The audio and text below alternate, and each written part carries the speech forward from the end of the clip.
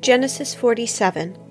Then Joseph went in and told Pharaoh and said, "My father and my brothers and their flocks and their herds and all that they have come out of the land of Canaan, and behold, they are in the land of Goshen." He took 5 men from among his brothers and presented them to Pharaoh. Then Pharaoh said to his brothers, "What is your occupation?" So they said to Pharaoh, "Your servants are shepherds, both we and our fathers." They said to Pharaoh, "We have come to sojourn in the land, for there is no pasture for your servants' flocks, for the famine is severe in the land of Canaan. Now therefore please let your servants live in the land of Goshen." Then Pharaoh said to Joseph, "Your father and your brothers have come to you. The land of Egypt is at your disposal. Settle your father and your brothers in the best of the land.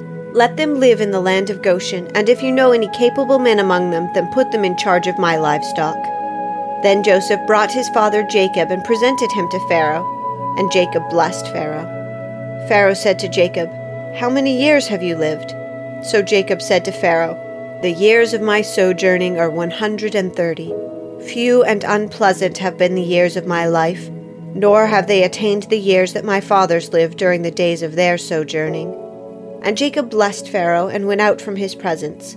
So Joseph settled his father and brothers and gave them a possession of the land of Egypt, in the best of the land, in the land of Ramesses, as Pharaoh had ordered. Joseph provided his father and his brothers and all his father's household with food according to their little ones. Now there was no food in all the land, because the famine was very severe, so that the land of Egypt and the land of Canaan languished because of the famine. Joseph gathered all the money that was found in the land of Egypt and in the land of Canaan for the grain which they bought, and Joseph brought the money into Pharaoh's house. When the money was all spent in the land of Egypt and in the land of Canaan, all the Egyptians came to Joseph and said, "Give us food, for why should we die in your presence? For our money is gone." Then Joseph said, "Give up your livestock, and I will give you food for your livestock, since your money is gone." So they brought their livestock to Joseph, and Joseph gave them food in exchange for the horses and the flocks and the herds and the donkeys. And he fed them with food in exchange for all their livestock that year. When that year was ended, they came to him the next year and said to him, "We will not hide from my lord that our money is all spent, and the cattle are my lord's. There is nothing left for my lord except our bodies and our lands. Why should we die before your eyes, both we and our land? Buy us and our land for food, and we and our land will be slaves to Pharaoh. So give us seed that we may live and not die, and that the land may not be desolate." So Joseph bought all the land of Egypt for Pharaoh, for every Egyptian sold his fields because the famine was severe upon them. Thus the land became Pharaoh's. As for the people, he removed them to the cities from one end of Egypt's border to the other. Only the land of the priests he did not buy, for the priests had an allotment from Pharaoh, and they lived off the allotment which Pharaoh gave them. Therefore they did not sell their land. Then Joseph said to the people, "Behold, I have today bought you and your land for Pharaoh. Now here is the seed for you, and you may sow the land. At the harvest you shall give 1/5 to Pharaoh, and 4/5 shall be for your own seed of the field, and for your food, and for those of your household, as food for your little ones." So they said, "You have saved our lives. Let us find favor in the sight of my lord, and we will be Pharaoh's slaves." Joseph made it a statute concerning the land of Egypt, valid to this day, that Pharaoh should have the 1/5. Only the land of the priests did not become Pharaoh's. Now Israel lived in the land of Egypt, in Goshen, and they acquired property in it, and were fruitful and became very numerous. Jacob lived in the land of Egypt 17 years. So the length of Jacob's life was 147 years. When the time for Israel to die drew near, he called his son Joseph and said to him, "Please, if I have found favor in your sight, place now your hand under my thigh and deal with me in kindness and faithfulness. Please do not bury me in Egypt, but when I lie down with my fathers, you shall carry me out of Egypt and bury me in their burial place." And he said, "I will do as you have said." He said, "Swear to me." So he swore to him. Then Israel bowed down in worship at the head of the bed. Chapter 48. Now it came about after these things that Joseph was told, "Behold, your father is sick." So he took his 2 sons, Manasseh and Ephraim, with him. When it was told to Jacob, "Behold, your son Joseph has come to you," Israel collected his strength and sat up in bed. Then Jacob said to Joseph, God Almighty appeared to me at Luz in the land of Canaan and blessed me, and he said to me, Behold, I will make you fruitful and numerous, and I will make you a company of peoples, and I will give this land to your descendants after you for an everlasting possession. Now your 2 sons who were born to you in the land of Egypt before I came to you in Egypt are mine. Ephraim and Manasseh shall be mine, as Reuben and Simeon are. But your offspring that have been born after them shall be yours. They shall be called by the names of their brothers in their inheritance. Now as for me, when I came from Padan, Rachel died to my sorrow in the land of Canaan on the journey, when there was still some distance to go to Ephrath. And I buried her there on the way to Ephrath, that is Bethlehem. When Israel saw Joseph's sons, he said, Who are these?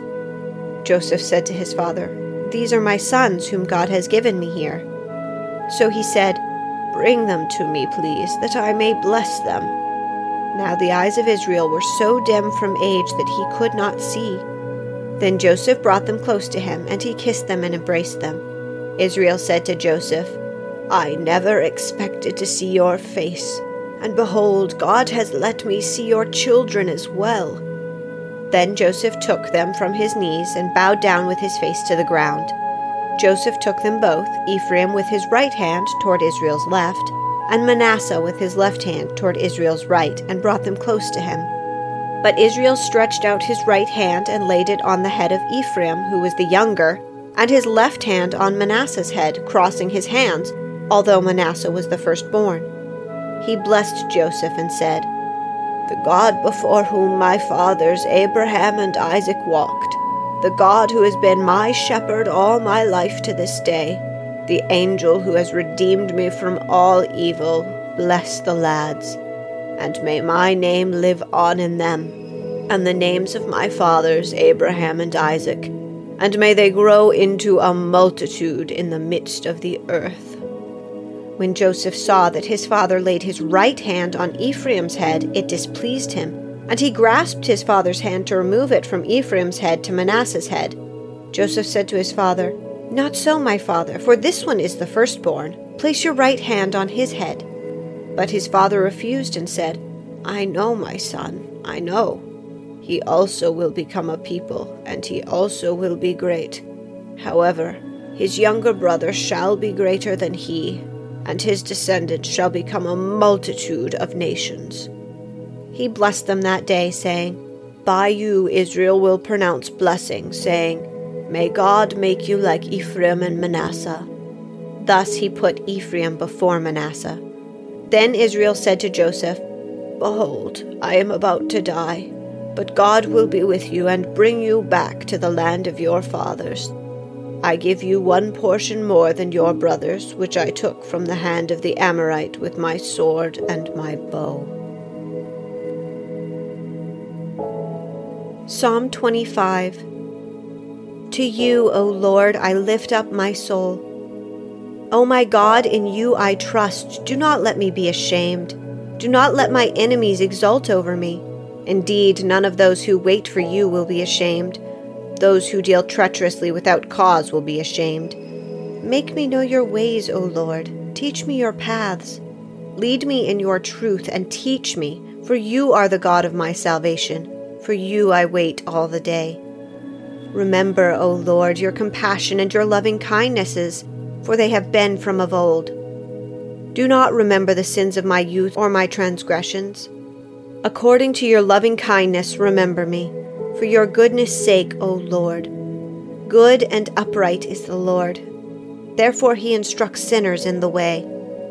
He leads the humble in justice, and he teaches the humble his way. All the paths of the Lord are loving kindness and truth to those who keep his covenant and his testimonies. For your name's sake, O Lord, pardon my iniquity, for it is great. Who is the man who fears the Lord? He will instruct him in the way he should choose. His soul will abide in prosperity, and his descendants will inherit the land. The secret of the Lord is for those who fear him, and he will make them know his covenant.